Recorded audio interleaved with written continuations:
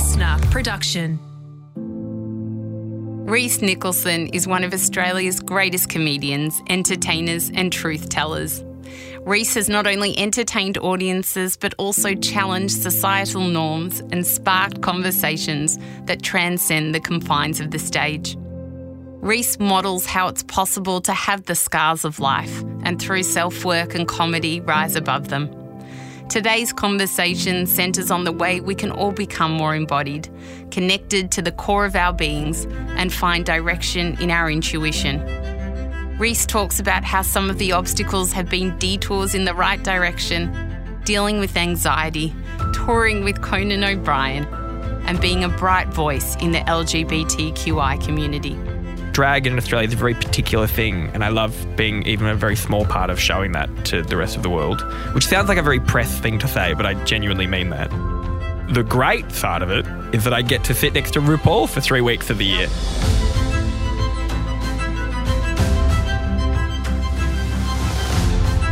I'm Sarah Grimberg, and this is A Life of Greatness.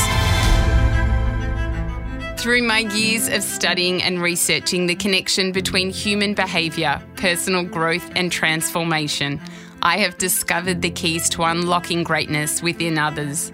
In this podcast, I share stories and experiences from my own teachings, along with conversations with inspiring guests to help you learn the simple tips, habits, practices and strategies to cultivate an extraordinary existence. Rhys Nicholson is the host of the Stan original series RuPaul's Drag Race Down Under Season 3, only on Stan. This is a very frank, honest, open and soul-bearing exchange, punctuated with belly-aching humour. We discuss vulnerability, authenticity, suffering and attachment, topics that have touched most people and families. My hope is that Rhys's words awaken you to know that there is light out there. May we walk together on this path of healing to find it. Rhys Nicholson. It's always good doing these face-to-face interviews. And we were saying how much better long-form content is instead of short-form content. Yeah, we can actually have a chat about things and get to the context of something here instead of just I have a book and drag race and stand up. Bye, good to see you.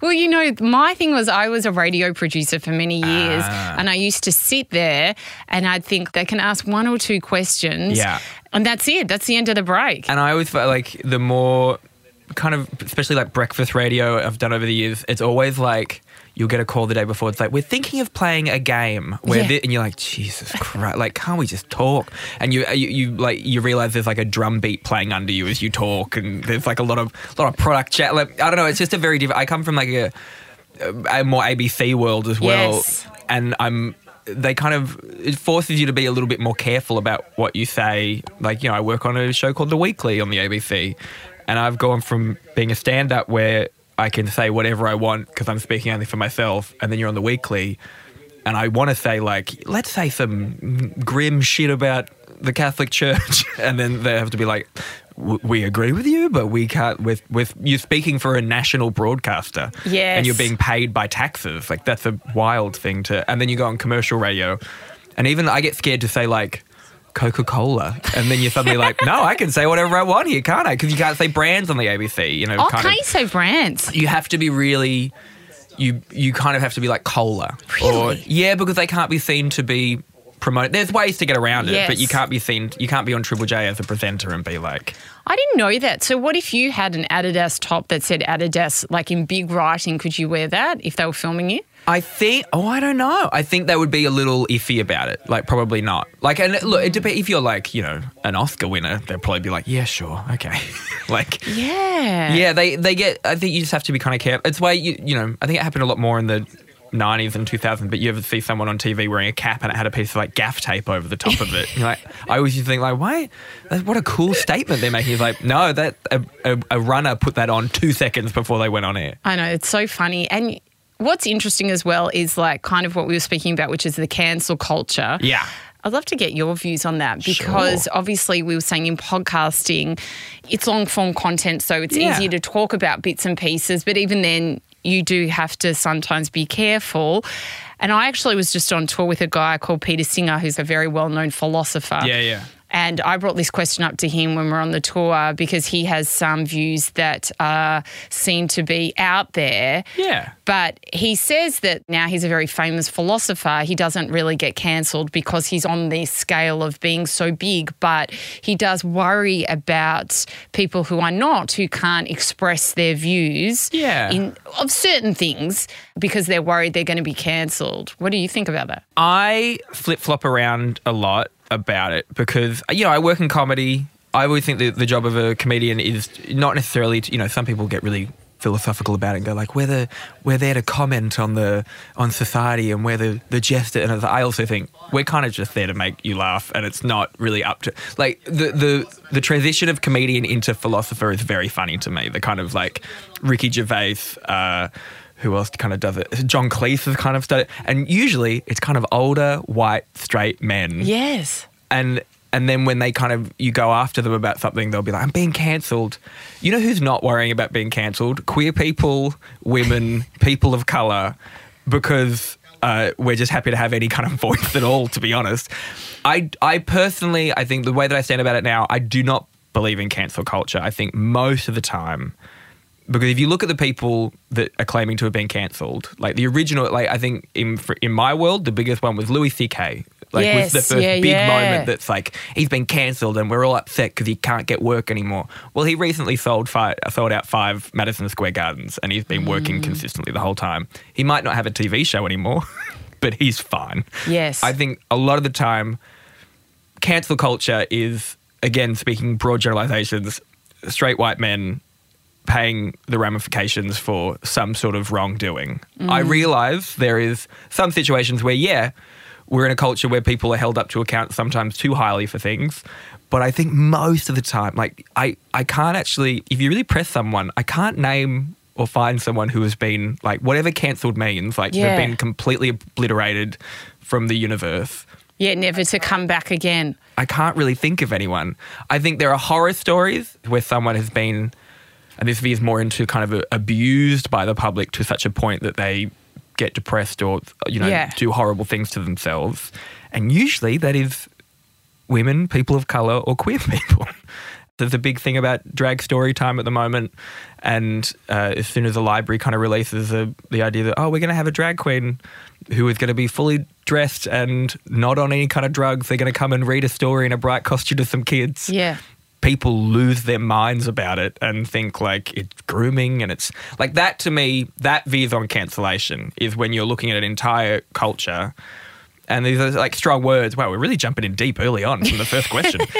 But I talked about it on The Weekly once where there was people like threatening bomb threats against a library and putting it under kind of I'm just doing that. I'm protecting the kids, and I was like, really? Because that sounds like terrorism to me.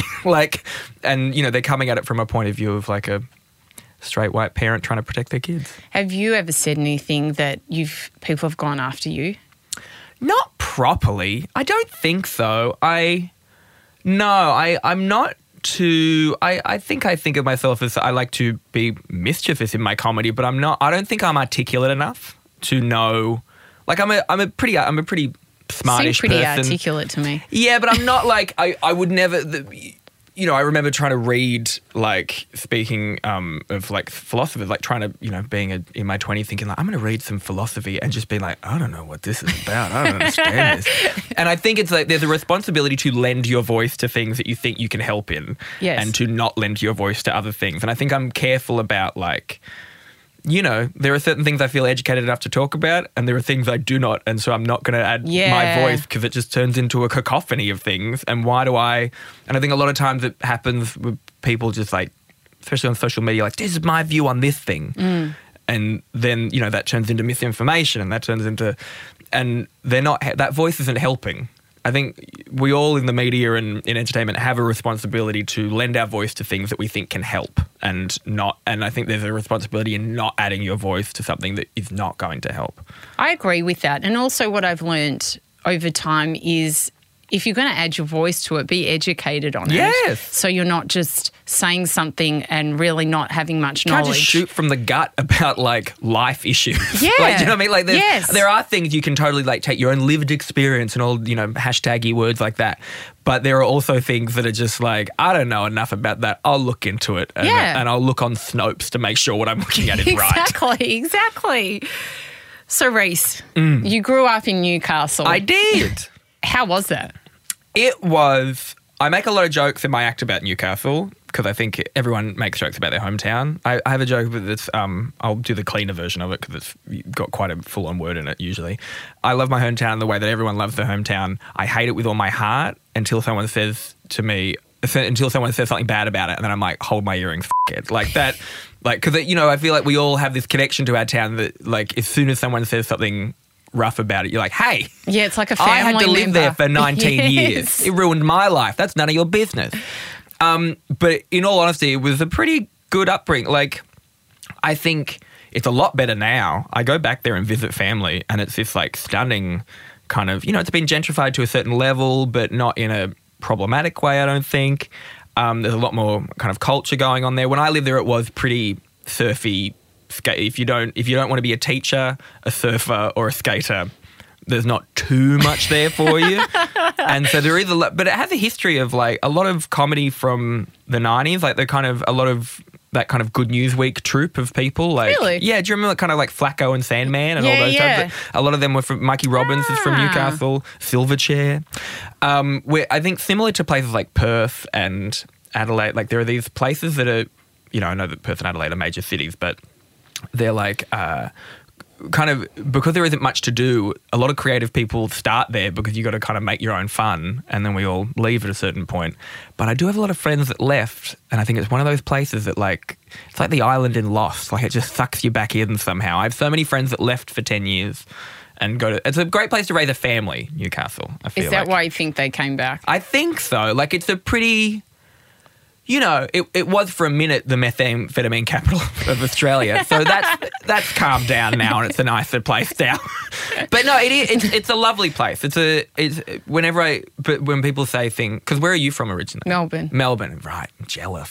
So and now I think about, you've got that kind of, like, there's an easiness to your demeanour that means I grew up in a place that had stuff. Yes. I've got to admit, like, I always think I love Melbourne, and I just was in Perth and Adelaide on the weekend and loved both of those places. But I was like, oh, I love Melbourne. It's freezing. Adelaide was pretty frigging cold as well. Yeah. Perth had beautiful weather. But there is something about Melbourne that I do like a lot. I think it's like if you grow up somewhere, it's a strange feeling when you meet someone who grew up in a kind of small... And Newcastle's not a tiny town. Like, it's a metropolis in some way. It's a city, but... It's definitely borderline between a city and a town. You grow up thinking of somewhere, like Sydney was the big smoke. Yes. Like, there's always somewhere to go to. Whereas if you grow up in Melbourne, I mean, I guess if you lived out in the suburbs or something, but if you grew up in, like, the centre of Melbourne, you live in the big smoke. Like, there's no... Europe is the big smoke. Like, there's that's it. I think of America as like, oh, that's like New York or place. LA is bigger. Yeah. But otherwise, yes, I grew up basically central Melbourne, so... Whereas I feel like in Australia, if you grew up somewhere like Newcastle... I have friends that moved to London when we were like, 19 or 20. And then they kind of went crazy there and burnt out a little bit, because I think it's a bit of a... If you grew up in a small place in Australia, you need like a gateway to get there. You can't go straight there because you're just like, Jesus, too many people here. This is crazy. Sensory overload. Yeah. So did you enjoy those years? How long were you there for? I moved out when I was 19. Moved to Sydney when I was 19. Yeah. And I did. I loved it there. I think... But, like, I loved it there when I was a young teenager. I think as I got older, you just end up, drinking passion pop in a park. Like, there's not too much to do. But I made some of my strongest friends there. And then we all kind of moved. And my partner grew up in Perth, and a lot of his friends are still there. And he's still close friends with all of his high school friends. Really? And I'm not... Like, nothing against my high school friends. I love them all, but we just kind of drifted apart, and I don't really see them anymore. Yes. And I think it's just the nature of my work, and that kind of every now and then we'll check up on each other. There's about four of us that we one of us will see something insane on Facebook that a bully from our high school did, and we'll send it to each other and go like, remember this guy? Our lives are better, right?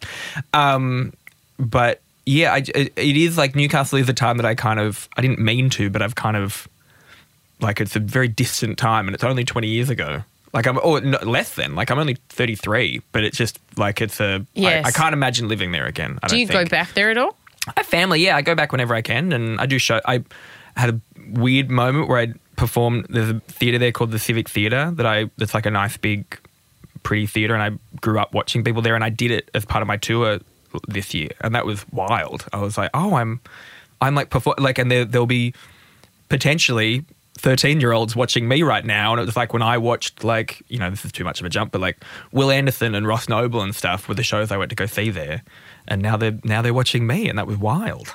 And like your whole school community that you don't chat to isn't like sitting in the audience. Yeah, but this isn't true. That's the fear about because I went back and I had to change a few jokes because they know the lies. Like all comedians lie in our acts and they know the ones that aren't true, and I had to be like, there was about a 10-minute section about Newcastle. I definitely softened while I was looking at it. It's like you don't say anything insulting to someone's face. You wait until they leave the room. Well, that's so true. It's funny as well. Is it like if I've ever said something on the podcast that's not like 100% correct, and if my kids have heard, they're like, Mum, that didn't happen. Don't you know, kids, you are just content to me now? Don't you know? You're the one that was born into this podcast life. Exactly. It's so true though. It's like things can't be 100% like they were and you don't remember them exactly like they were. I did that, like I just wrote a book and it's just a book of essays and it comes out on October 31st. But it really freaked me out a little bit because in stand-up you just kind of say stuff and it's out into the ether, and unless you're on TV or something, it's just kind of out there and goes away and out there and goes away. And you can fix it every night or, you know, you can change the wording of things. But no one's really... But writing a book, I was suddenly like, oh, this is in print. And I found myself being a lot more... Confessional isn't the right word, but there were things that I've never really written that much before. I never write down my stand-up anywhere properly. And so writing it all out, you do kind of have these little realizations, and then it's in the book and you're sending it off to an editor and you're like, oh, that person's going to know I felt that way about them in that moment now. And that's like, it was very odd, the idea of, because you hope, when I do stand up, I'm like, they're not here. The odds of them being here is insane. But now there's like, you know, there's like a essay about, like, it's not all about this, but my male best friend in high school, I was absolutely, and a lot of queer people I think have this experience, but I was absolutely in love with him. But I didn't know that, but you don't know that at the time. Yes. But like I was. Did you ever tell him before this book? No. Oh, wow. And like, does he have to see it? You know how they have to see it? Well, I never name him or anything. Okay, great. But and it's not like, you know, I wasn't like besotted by him for you, but I think it's that I think a lot of queer people and, you know, straight people as well, kind of, you don't understand your feelings, and I was just like kind of infatuated by him, and then you're like, oh yeah, no, I was definitely just horny for him that whole time. That's what that was. And tell me, how was going to school in Newcastle? Did the people there find you funny? I always find it interesting when I talk to comedians. When was the moment where you're like, hey, I am kind of funny, I could do this properly? I was pretty desperate to be a comedian from pretty early on. I thought I was funny, and I potentially was funny, but not very many people thought. I was not the class clown. I was like, I wanted to be. I think I was just annoying. Like, I think my view is there's like two types of comedians where you either, someone signs you up to an open mic because they think you're funny and you go, oh, all right, and then you become a comedian. Or there's the people that are from they're 15 years old are like, I want to be a comedian. That's all I want to do, and I'm going to do and I was the latter. I was like, I used to watch the galas on TV. Really? Yeah, I was obsessed with it, and my first gig I did when I was about 16, and just kind of started from there, and was very bad for a long time. But how do you know you were bad? It was just general reaction. People not like. I think I was unlucky I think everyone always knew there was something there. Like, a lot of comedians really looked after me when I was a kid. Like, I started properly when I was 8. When I moved to Sydney when I was just 19, I started properly doing stand-up. But I was doing open mics in Newcastle, and my parents, who were like incredibly responsible people, when I was like 16 and 17, were letting me after school get on the train. I'd go to Sydney, like an hour and a half, 2 hours on the train, do a spot at like a bar that I was allowed to be in, and sometimes not allowed to be in. I'd do 5 minutes, I'd bomb, get back on the train and come back home. Wow. And I'd do this for like years. And so, and then I'd be getting home at like, 10 o'clock at night or something. And as long as my homework was done, they were letting me go to Sydney and do stand-up. Kind. Yeah, very and trusting. I think they knew I was just a nerd and I wasn't up to anything. Yeah, I think they were just like, oh, we'd be worried if we thought they were doing drugs or anything. But they're just going to stand at the back of a bar and bomb in front of 40 people on a Wednesday night and come back home. When did it start to take off for you? When did the funniness occur in you? I think late in high school, I started to... my references started to line up like with everyone, and I think my timing got, and I was more in charge of how, like, what kind of funny I was. I think I was less just throwing shit at the wall, and figuratively, not literally.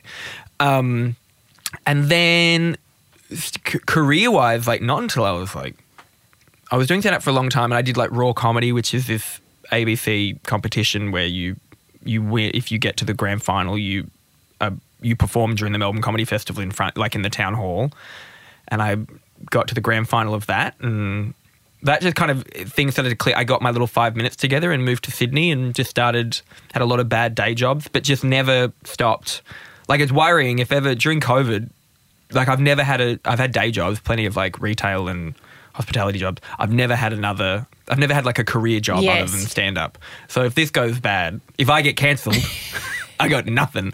I was on a show the other day. We were filming Taskmaster, and we were backstage, me and Mel Buttle and a few other comics, and we were going around the circle discussing what we think we would do if we were cancelled, if that was a real thing. And none of us really had... I was like, I guess like a teacher maybe? like the provisos were... you still have a personal life. You haven't done anything that would make your family not talk to you. Yes. Just comedy is over. You cannot perform on stage anymore. And I think I'd end up being like a drama teacher, but one of those like sad drama teachers. I had two of them. Yeah, when where I was it didn't school. quite work out. Yeah. You knew they wanted to be actors. They never wear shoes. Yeah. They're always sitting in loose clothing. And they were probably a little bit hungover. Almost definitely. Yes. Yeah. Yeah. What I'd like to know is, I've heard you talk before that you have anxiety, which we all have, but you suffered from that in a bigger way. Yeah. How the hell do you do the job that you do with that?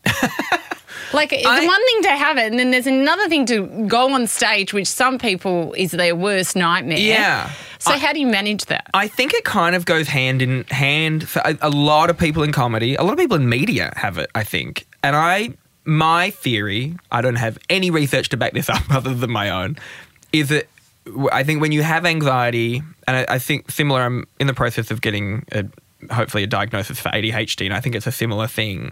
And there's a lot of people with ADHD in comedy. Like, watch any panel show, most of those people have a Dexy in their pocket, whether prescribed or otherwise. You yearn for control, like, of a situation. Yeah. And when I'm on stage, it sounds counterintuitive, but you have control, like, and kind of all the issues you have in your life kind of go away. And there's this, say you're on stage for 20 minutes or an hour. For that hour, this is my time, and I know what's going to happen. Yeah. Or I can manipulate this room. This is by the time you're later in your career and you are focused and know what you're doing. And whereas everything else, it's like when I finish a tours are great. I love touring, because it's like constant movement, and then you finish the tour, and then you have to deal with all the things you've been ignoring from. I think you would have when you have a very busy time at work. Yes, you kind of feel like you can. It's actually the best. Yeah, and you remove everything else. You don't worry about bills. You don't worry about anything because you're working. Yeah, and then it all stops. Like holidays. I think the first couple of days of a holiday is actually a fucking nightmare for most people that work in our type of industry, because it's like, all like the real stuff now. I've got to like think about it. That dinner I've been putting off for like 2 weeks, and I much prefer. I like working for that reason. I like not stopping because I like having control in that way. So how do you manage your mental health? How do you keep it in check? Look, get back to me. I don't know. I've had bouts of I try and see a psych every now and then, like, for a bit of a tune-up. I should probably be going more often. I think my partner is probably almost, my fiancé is better built to answer those questions. Because, I think a lot of... Yes.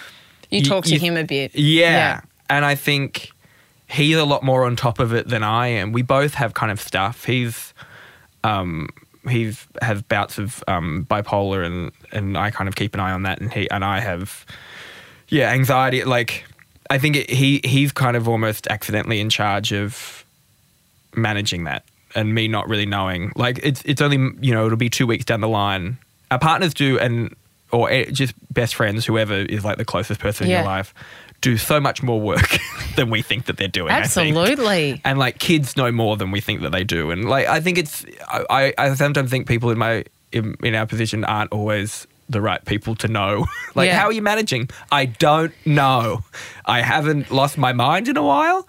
I definitely go through little, as I get older as well, and I'm only 33, but if old enough to, you get exhausted easier. Like, and I drink a lot less than I used to, and I don't really do drugs anymore, and apart from the crab ones. And I think the more, once you take away all those stimulants, you kind of get to the nut of it a bit more. And I'm just trying to get better at, like, I don't know, this sounds really dumb and basic, but I joined a pool yesterday. Oh, no, that's nice. Yeah, and I'm going to start going every morning and going for a swim. Like, a friend of mine, Ben Law, writer, has always said, like, he goes for a proper swim every single morning, whether it's winter, whenever. Beautiful. And it, like, clears everything for the day. Yes, cathartic. And it's like that type of stuff. Like, I'm a pretty, I don't know, I'm a pretty basic person with that type of stuff. I try not to, I would love to be exercising more. Even I was at the pool yesterday with my fiance, and I was like, I'm going to say I'm going to come here at 7 o'clock every morning. I know that it's not true, but it's nice to, and we went for our first swim, and it was like, I was like, I feel great. And that, is it because of the swim, or is it because I feel like I'm doing something? Yes. Do you know what I mean? That kind of, sometimes just going to the gym feels better than actually going to the gym. Yeah, yeah. Just standing around looking at your phone, you're like, I did it. We're doing it. I don't know. I don't know how I look after myself. I think I make sleep more of a thing. These are all very basic. Sleep is massive, though. Yeah. Sleep is massive. And I think no one tells you until your 30s. No one tells you how important the sleep is, and then suddenly you have 7 hours or 8 hours, and you're like, why haven't I been doing this since I was 18? Yesterday morning, I got home from that tour, and I was doing something, like some work, and I thought, my brain could not make sense anymore. Yeah. Like, I was like, I have to stop working because my brain is mush. Yeah. And I thought, what do people do if they really live on this little amount of sleep day to day? Like, no wonder it makes people go mad. No wonder politicians are fucking nuts. Seriously. Like, genuinely. Like, Yeah. I always think my 20s were all about me staying awake as much as possible and anything I could do to make that happen. And my 30s are all about anything I can do to go to sleep. Like, anything at all. Like, melatonin, anything. Like, I smoke a bit of weed sometimes and whatever. But like, just doing things to be more restful is so, and it's, the more, I'm very lucky that I've got a little bit more successful in the last few years, and you can kind of take the pedal off the gas a little bit in the same way. Like, stand up is a hustle. Yeah. And I used to, when you're an open micer, you're usually on first in the show, and all you want to do is be on at the end. Like, you want to be the person who's that last comedian doing 40 minutes, and then you become the last comedian doing 40 minutes. You're like, all I want to do is be the first 5 minutes in this show so I can just go home and go to sleep. It's so true. So like, it's the grass is always greener thing, but we yearn for success, and then you get it and you're like, this is hard.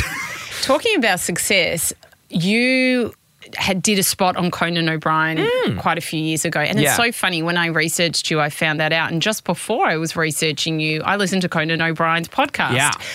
He's such a legend. Oh, my God. It was the one he did with Billy Corgan. I think that's It was a really good episode. And he's a really good interviewer, because I remember him from years ago, but I'd kind of forgotten about him. And it wasn't really a thing in Australia as much. No. Like, I think the idea of Conan was a thing, but they never showed the show here, not on Foxtel or anything like that. Like, I think Letterman was more of a thing. Like, they would play it after the Channel 10 news. Firstly, how did you get that gig? And that obviously catapulted you then doing the stand-up before his shows. Talk to us about that. It was this wild thing where, so I opened for him first. This gig had come up where he was doing a little tour of Australia, and I think he might have asked around about comedians that might be good for it, or his team did. and it ended up being me, Becky Lucas, who's this incredible comedian, and a guy called Steen Rathkopoulos, who's this incredible comedian. Yeah, he's good. Yeah. And a good Greek boy.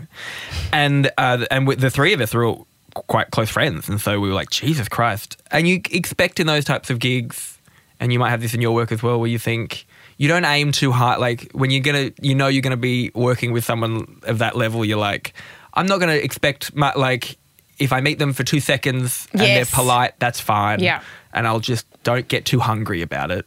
And he was incredible. Like he knew all our names, which is not that hard, but came in, spent time with us, chatted about us, was really interested. There was like this big after party, and there was a room full of... It was an after party? It was an after... Like he did it at the State Theatre in Sydney. Yeah. And afterwards... And the gig went great. And then he was very funny. And then there was this after party, and he found all three of us and put us all together at a table, and he sat with us and for like 2 hours and really made time for us. Yeah. And there was a room full of people, just like big people. Yeah. Just standing around waiting to get time, and he was more focused on us. And I think that's really... That's so kind. Yeah. And then we all got put... So Becky and I have both did the kind of final season of his show. And it was the same thing. I saw him in the hallway. And my fiance's name is Kyron.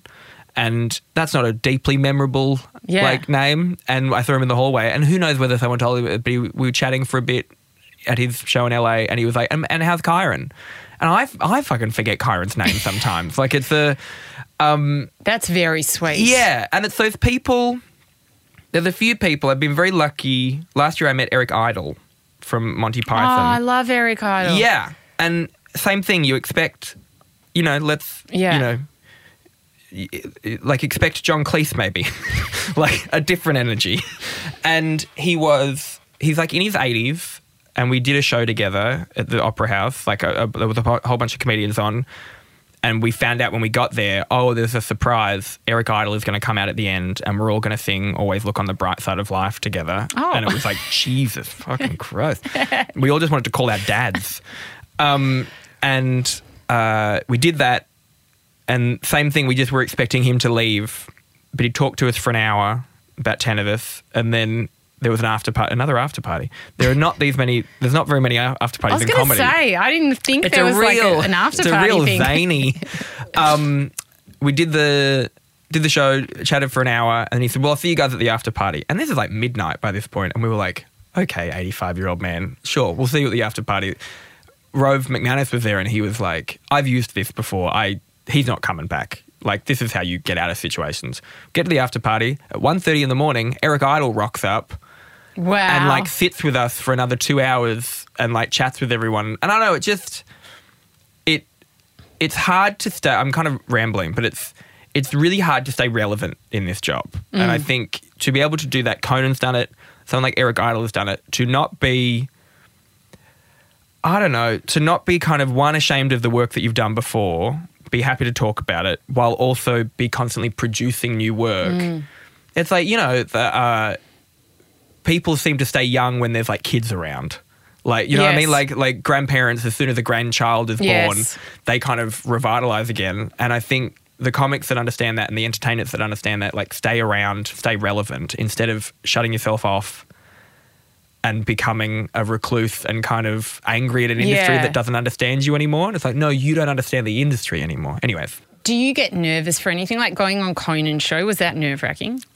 The show was, yeah. His TV show was, yes, very nerve-wracking. Because it was my kind of American debut. And how's that? It was like, I got 4 minutes to do it, and it goes out that night. And it was terrifying. And no one had told me that he would be sitting there. Like you kind of had this little stage, and Conan and his sidekick Andy Richter were just standing there, and it was just, so you're just doing your stand up. And if you watch, there's a clip of it on YouTube. I look a bit manic, like it's not my best set in the world, and it did fine. I have a lot of gratitude for that, because it led to, I got an agent in America because of that spot, and then I got a Netflix special, and then RuPaul saw me on that Netflix special, and then he booked me for the show, and that's kind of led me to do a lot of other things. And then tell us about, you were booked to go on I'm a Celebrity, Get Me Out of Here. How did they bump you? I still don't know, like... I didn't know that was allowed. Well, turns out, like, I guess we didn't look at the contract good enough. No, I think it was... I never know what happened. I know that I got booked to do it, and I guess it was like 5 years ago. I guess I just started talking about it last year. I got booked to do it and kept it a secret. Got all the needles. Like, I was going to South Africa. Yeah. I got all the needles. I got all Really? I did a psych test. Did you get like the clothes and stuff? No, and that was the last bit. In 2 weeks from it, flights were booked. Like, they were in my Qantas app thing, going to South Africa. And, you know, you keep it a secret for 6 months and you sign a lot of paperwork and you do a psych test and you do all this stuff and you prepare. We cancelled a tour. There was all these kind of things and you kind of got to keep it. I remember it kind of not hurting my feelings, but, you know, I was not famous. I feel like those shows, they always book, there's like a few people that have been famous. Yeah. There's a few people that kind of are famous. And then there's like one or two people that you're like, who is that? That's always a who is that. Who's that there? And you watch the kind of famous people conversationally try and work out who this person is. Yeah. And I think I was definitely that. I would have been the show makes you famous, which seems counterproductive to me. Anyways, I got an advice. The one person I told in my life was a friend of mine who'd been on the show, early in the show. And he was like, you know, put on a little bit of weight if you want because you're going to lose a lot in there. Like just, you know, I changed things. Like I changed my life. So did you put on weight? Not much, but like enough that I wouldn't look.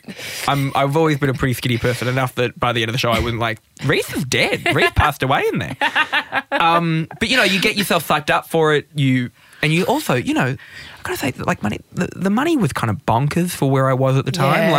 They throw it at you. Yeah. And so you start to like think in your life, like, oh, in 6 weeks' time, I'm going to be more famous in Australia. I'm going to have a bunch of money. I'm going to be able to tour bigger rooms. This is going to change. My life is about to change. And then, 2 weeks out, I just got a call from my agent and she was like very upset and was like, they've bumped you and I don't know, we can't do anything about it. Well, we might be able to get a little bit of money out of them, but I don't have an explanation for you. I've tried, there's nothing. They've bumped you. I reckon it was for Tomic. It was the year that Tomic went in. The tennis player. Yeah, and he was like grumpy in there. I was like, at least I would have been funny. And I got, really, I'm annoyed at myself in retrospect how upset I was about it. I think because I'd mentally invested a lot into it. Yes. And kind of thought, you know, the way that I think about this industry now is like, you're not promised anything.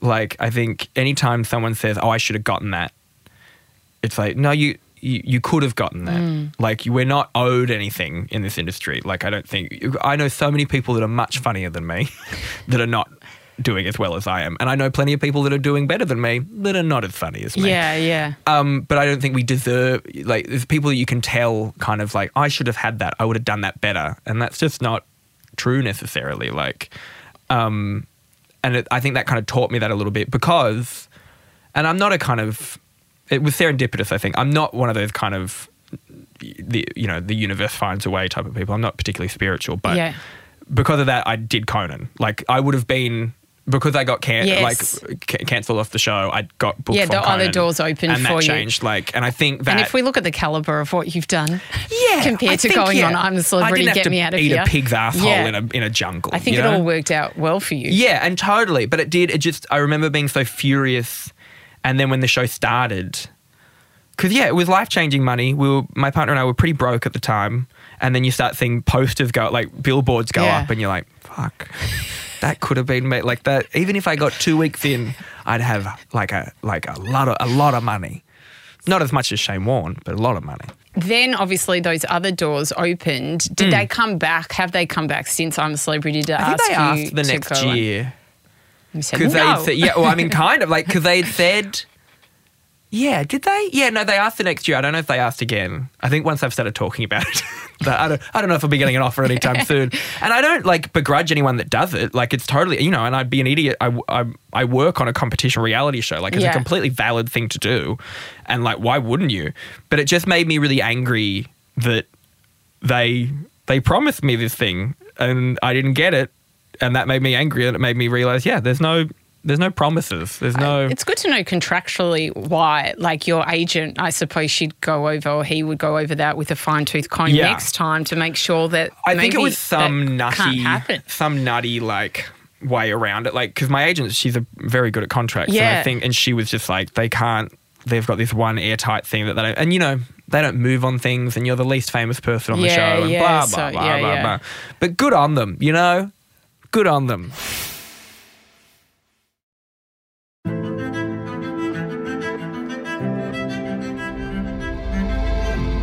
Obviously, RuPaul's Drag Race. Down Under. Yeah, Down Under, season 3. Yeah. That must be an amazing experience for you. It's pretty fun. I get to, it's the most carefree job I get to do all year. Like, genuinely, it's my favourite thing because drag is something I'm really passionate about. It's something I've kind of grown up watching but I've been going to drag shows since I was like 17 and it's just my favourite thing. I think it's one of our, especially in Australia and New Zealand, it's one of our we're a really camp country. Yeah. And it's kind of in our blood, whether we like it or not. Like, whether you take camp as a queer thing or not. But, Crocodile Dundee's pretty bloody camp. And you know what I mean? Like, we come from this place of campness and our drag in Australia is a very particular thing. And I love being even a very small part of showing that to the rest of the world, which sounds like a very press thing to say, but I genuinely mean that. The great side of it is that I get to sit next to RuPaul for 3 weeks of the year. How is that? It's wild. Yeah. It's never, and I hope it's never lost on me. Like, he's great, he's funny, he's everything you want him to be. I think people think he's some insane, reclusive, bonkers person, and he's not. He's really funny. He's really interested in your life. Michelle Visage and I have become quite close friends. Like, we text pretty often. It's wild. This season, they released all the guest stars that we had this year. Like, Adam Lambert was on, and I sit next to, and then I'm sitting next to this person. This wild thing happened this year where the Backstreet Boys were touring. We film in Auckland in New Zealand. The Backstreet Boys were touring, and AJ from the Backstreet Boys, who, I'm sorry everyone, is not in the season, but he came to visit the set. Just for fun. Because he knows Ru. Oh, wow. And it was the day that Adam Lambert was there, and I was sitting on the panel, and in between shots, AJ from the Backstreet Boys, Adam Lambert and RuPaul and Michelle are just chatting. And I don't have an in that conversation. They would literally at one point talking about helicopters. And I was like, I don't have a helicopter. I can't talk to you guys about this. And then we all went to the Backstreet Boys together. Oh, how was that? Wild. I love the Backstreet Boys. It was great. I get the feeling, I don't know if this is the wrong thing to say, who's the long-haired one? One of them has long hair. Or one of them? I don't know. Oh, there's a Carter in there. They all had something to say. Like, the show went for 2.5 hours. Yeah. They have a lot of songs, it turns out. Yeah. They're all singing and stuff. They all get a moment to talk, except for the guy with long hair. I think his name's Kevin, maybe. Why didn't he talk? I don't know. I looked it up. He's a pretty full-on fundamentalist Christian. Maybe they're like, when Kevin chats, he starts talking about purity rings, and we're not sure if that's the Backstreet Boy vibe. But they were good. They can all still dance. How old would they be now? Like early 80s. I don't know. I guess 40s. Not old. Yeah. But, I've joined a pool because my knees hurt. And I'm only 33. Yeah. And they're doing hardcore flips stuff and stuff and doing a full tour. Yeah. It was wild. But I was sitting next to Ru watching the Backstreet Boys. Wild. How does the boy from Newcastle, how do you reflect on that and go, I've come from Newcastle, which is an amazing place, but obviously smaller, and now I'm sitting with all these phenomenal people. It's like... Do you go thank you? I know you said you're not spiritual, but is there a time where you just go thanks? I try my absolute hardest not to take it for granted, genuinely. And I think that sounds a bit of course you don't, but I think it's really easy in our jobs to start taking things for granted. And we all know people that just start taking, and the moment that you take it for granted is the moment it starts to slip away, and that's when you get angry and bitter about it not being there anymore. I think even my job on the show, for lack of a better term, I'm a conduit for the audience. So I'm never not trying to enjoy myself on Drag Race, because we're there to make a fun, lighthearted, silly show that's based around a really important community in my life. And I always try and, you know, I call myself the Paula Abdul of the group where, you know, like Michelle and Rue are kind of the more, not Simon Cowell, they're not harsh, but they're looking, they're critiquing, they're looking at the looks and they're doing this. Whereas I'm there as a lover of drag to look for, and as a performer, I've been a performer for almost 2 decades, to be like, I don't think that was a genuine thing, or I don't think, this is what I think you could do better. But I'm never going to be like, that waist isn't right and your eyes should be different and blah, blah, because who the am I? Yes. I'm there to like be thrilled at the fact that I get to watch some queens do some incredible work. How was it growing up, or when you came out gay in Newcastle? Was it the supportive community? Yeah. I'm lucky that I went to a theatre school in Newcastle called the Hunter School of Performing Arts, or we were known in the town to the other schools as the Hunter School of Puffs and Tarts. That's how we were known. And they weren't wrong. So, you know, I think it was okay there. I was never really bullied because I was queer. I think I was bullied for other reasons. Like, I was still bullied pretty badly, but I think I was just because I was annoying. I'm very lucky, and this is another thing I try not to take for granted. My parents were deeply supportive from the get-go and always have been, and I'm, like, insanely lucky to have that. Like, there was no misunderstanding or worry about it. They were like, yep, great, good for you. And I think that's pretty incredible. Yes. And yeah, it was Newcastle, like, you know, I'd get people pretty regularly, because I've always kind of looked and sounded like I've been dyeing my hair red for a long time, like this colour. Like, I was pretty openly queer. And there was definitely, like, people driving in their Nissan Skylines, driving past calling me a faggot from their cars and that kind of stuff like that, you know. Yeah. But in Did some that towns faze you? Yeah. I mean, I think the grim thing is no, like, because it happens so often. Like, and I think that's quite I wouldn't call it tragic, because I got off quite easy as far as some people got and what some people still get. But it's just after a while you're like, oh yeah, that's happening. Like, it doesn't make you sad or angry. It's just kind of there. Yeah. And I think things are getting better slowly. But then, you know, with drag bands and drag story time, like, that's not an attack necessarily on only drag queens. That's an attack on queer people. And it's, like, very interesting to see it kind of happening again. You've got, like, a really cool look. Thank you. You know, you've got the red, would you call it? Yeah, red hair. kind of burgundy, I guess. Yeah. It's like a really sharp look. The hair's always nicely, like, pulled back. Yeah. Is that... It's marketing. Yeah. How did you come up with that? Kind of, I wear makeup on stage because I used to have very bad skin and just started wearing it. And I started wearing suits because I just like... when I was about 20, there was... And I'm not ashamed of this, but there was I was on a lot of lineup shows that would have like 20 comedians on it. Yes. And at that time, it was a lot of straight white guys. And I thought, I'm going to have bright hair. I used to have quite big hair. I'm going to have big hair. I'm going to wear bright suits. And even if you don't find me funny, you will remember me in this lineup of... Smart. Yeah, I think it was a little bit sociopathic. but yeah, and so I did that, and it went all right, I guess. Well, that's, I suppose, how everyone firstly remembers you, and then it's like, okay, he's a great comedian as well. Yeah. I wanted to be not remembered as the gay one. I wanted to be remembered as, like, the redhead one, or the, like, because I think I still get Joel Creasy is my best friend, and we still laugh about. You look similar. A little bit. We have a similar face, but like we often think of ourselves as you know that movie Death Becomes Her with Goldie Hawn and Meryl Streep in it, because he's blonde and I have red hair. That will be us when we're like in our 70s. We still get occasionally confused for each other by people, and we look alike, I understand, but we make very different work, and we look different enough. Like, it's this kind of funny thing where people still slam queer comedians or female comedians or comedians of colour slammed together. It's like, you know, it's like Nazeem Hussain and Waleed Ali get tagged in the same photos. Really? All the time. You're joking. All the time. Like Daily Mail, it happens all the time. Oh, yeah. God.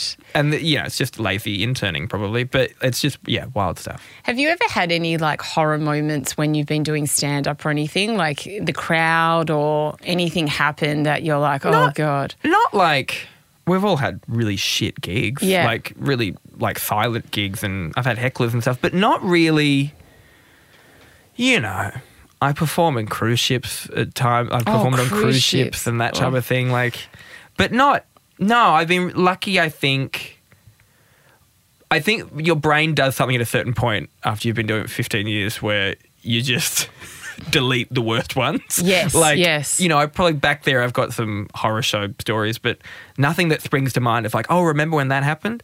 I once opened for Tina Arena, which is Tina Arena? I know. Tina Arena. And who's lovely. Like I opened for once at the Corner Hotel here in Melbourne where we're recording and that went great. And then I opened for her at the State Theatre in Sydney. It's a weird match. Yes, it is. I agree. And she was very nice to me. And I get the feeling, this is my theory on it. This is about not 10 years ago, but maybe like 7 or 8 years ago. I get the theory she had or someone in her record company had a thought that was like, you know, back in the day when comedians would open for musicians and musicians would open, like Vegas kind of style. Yes. What if we had a comedian open for Tina? And they were like, Tina Arena? You're like, yeah. Don't people just want to hear change? Yeah, we'll get a comedian. I got booked to do 35 minutes before her, which is too long. I was going to say, that's a significant amount of time for a comedian. That's what like a usual like music support act would do. Because if you think about it, that's like probably 6 or 7 songs with a bit of banter. For a comedian, that is a long time. Like 20 minutes is what you'd expect. It went fine. Actually, it must have been so long ago that I had a lot of Tony Abbott material. I was very... Tony I had a lot of not... I didn't love Tony Abbott at the time. And I think he was the PM at the time maybe. And so that's how long ago it was. Yeah. Open for him. Did not open for him. Open for Tony. That was a different night. That was a different kind of show. Open for Tina at the Corner. That went great. Open for her at the State Theatre. Different audience. Different type of audience. People are turning up. At the Corner, people are walking in to get to the front when I'm on. That's all fine. At the State, people are walking in like ball gowns to watch Tina Arena. Like it was a lot more upmarkety. Turns out Scott Morrison, Julie Bishop and someone else, maybe Greg Hunt or someone, was up in the box and I had about 15 minutes about how much of an asshole I thought Tony Abbott was and the audience was like kind of semi-applauding but not really. Like it was pretty much not 35 minutes of dead. Yeah, they were like clapping like Nicole Kidman at the Oscars. It was pretty dead silent for 35 minutes as I bombed and then brought out Tina Arena. How did she like it? She was all right. And she follows me on Insta. We've seen each other a few times around. Does she like your post? Yeah. Okay, and every now and then Every now and then she'll comment under it, and it's just like she's fine. She's fine. Yeah, she's a great one. So tell me, when you reflect on, you know, Newcastle and everything that you learned there and your time there, what do you believe is some of the greatest things that you then now take with you? I wish I had appreciated Newcastle more when I was there for what it was. I think I was very angry at it for a while, and now when I'm there, and like what I said at the start, we all get angry at our hometowns. But I think the way that I treat things now, even like I'm trying at the moment. This is going to sound off topic, but I'll try and. I'm trying at the moment to get better at appreciating. Like even you go and see a shit movie, don't be angry at the shit movie because a lot of people worked real hard on it. And like just not hating something for the sake of hating something because it's interesting to hate something. Like at the time of recording this, like Oppenheimer and Barbie and stuff are out, and I've read some reviews that are just like going Barbie the movie and like giving it like 1 or 2 stars. It's like it's so interesting that it has got almost universal acclaim.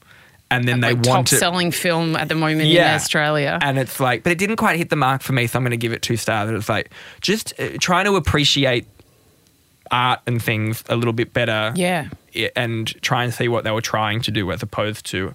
And I think I've gotten to that point of view from doing things like Drag Race and people getting very furious at kind of it not being what they exactly want it to be and realising that, I mean, I realise I'm calling Drag Race art at the moment, but knowing that art is not always what you need it, like want it to be, it's what you kind of need it to be. And I think I should have appreciated Newcastle in that way. I realise that's a weird long bow, but that makes sense. Yeah, trying to, again, not a spiritual person, but trying to like live in the moment a little bit more and maybe be less cynical. Even the fact that I keep saying I'm not a spiritual person, as if that's the opposite of cynicism or something, but it's not. It's like it's just, I just want to appreciate things a little bit more because I'm only 33, but it's been quite quick. Like, I remember being like 20 and that was 13 years ago, and that's wild.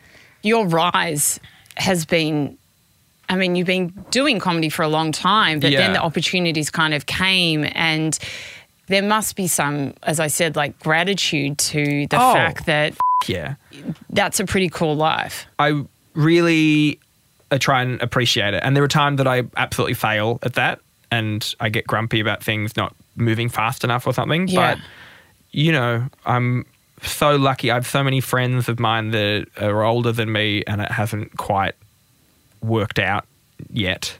And that's not to say it won't, but it's like just I try and have a lot of gratitude for what's happening right now as opposed to what could have been if that had have happened differently or that kind of like not trying to and I think that's almost trying to be anti-anxious.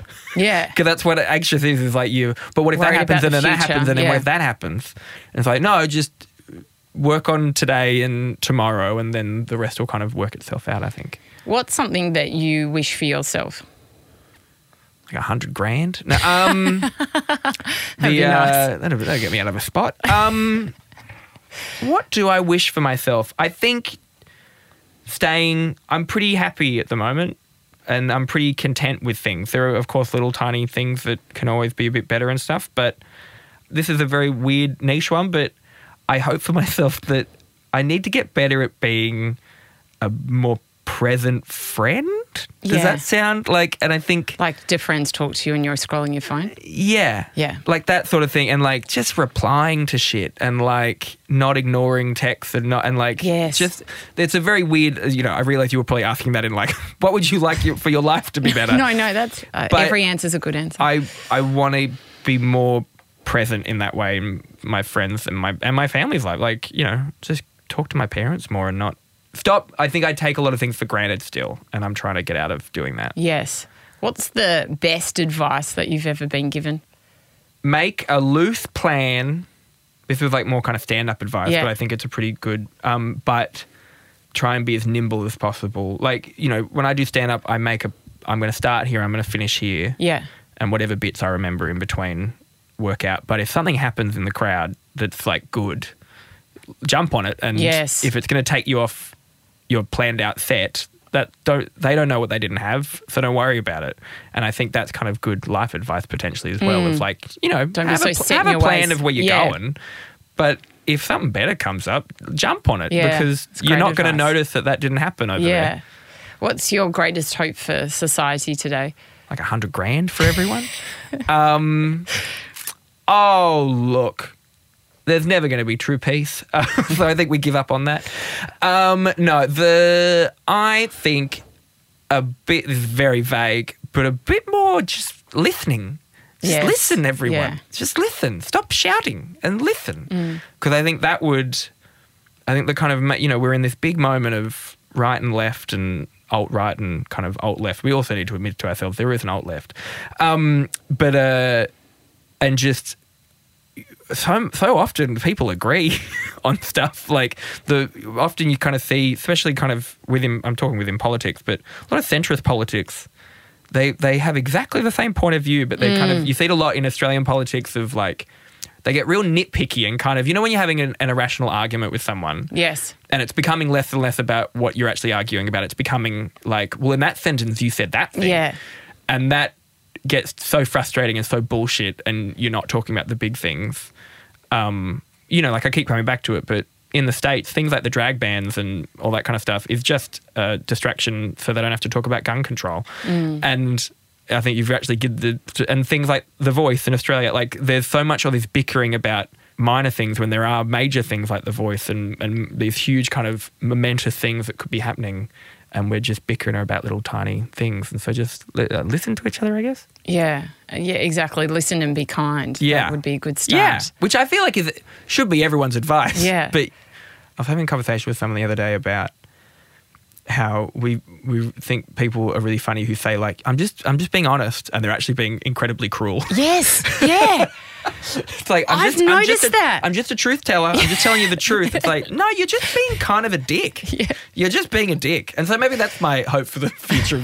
Stop being dicks. Yes, it's just that simple, really. Yeah. I know. Just think about what you're going to say before you say it. Yeah. Be authentic. I'm a total... Totally. You know, but don't upset people in the same way. Yeah, don't be authentic to the point of cruelty. Yes, exactly. What is a life of greatness to you? Oh. I'm really trying to think of the maths of a joke about giving someone $100,000. What is a life of greatness? I think it is finding some middle ground between a life of freedom, like you feel like you can potentially do anything and go anywhere, with not at the expense of others. Does that kind of make sense? Yes. Like great wealth, both financially and mentally and spiritually, whatever that means, but with a lot of accountability. I think you can't really live very well forever without any kind of accountability. Yes. Does that make sense? Yes. And I think that maybe that is my living with accountability, I think, is maybe living with greatness. Yes. Because if you don't have much to be accountable for, then you're doing great. Do you know what I mean? Like, I know what you mean. Yeah. Yes. I feel like that wasn't See, this is what I mean. I'm really good at, I can talk funny and I can talk bullshit, but as soon as I have to be like earnest and real about something, I'm like, I don't know. We talked at the start about how I'm not very articulate, and then it's in moments like this, I'm like, I don't know, don't be shit, I guess. That's a life of greatness. Anyway, good luck, everyone. Buy the book. Bye. Rhys Nicholson, you are a hilarious character, and thank you so much for the very in-depth and funny conversation we covered today. Stuff. We covered a lot, but we also covered like very little at the same time. Yeah, I feel like that's the perfect type of podcast. Exactly. Thank you. Thank you. If you've enjoyed this episode, then I'd love you to join my community on Instagram at Sarah Grimberg, where we post videos and behind-the-scenes footage of each recording. You can also join my private Facebook group, Live Your Life Greatly, where we discuss the content in this episode and many more, as well as give advice and tips on how to live a life of love and meaning. To purchase my manifestation course and meditations, head to the shop tab at sarahgrimberg.com or this week's episode show notes to find a link. If you love what you heard, we'd love you to hit subscribe on Apple Podcasts or your favourite podcast app and leave a 5-star review. It will help us share this wisdom with others. Listener.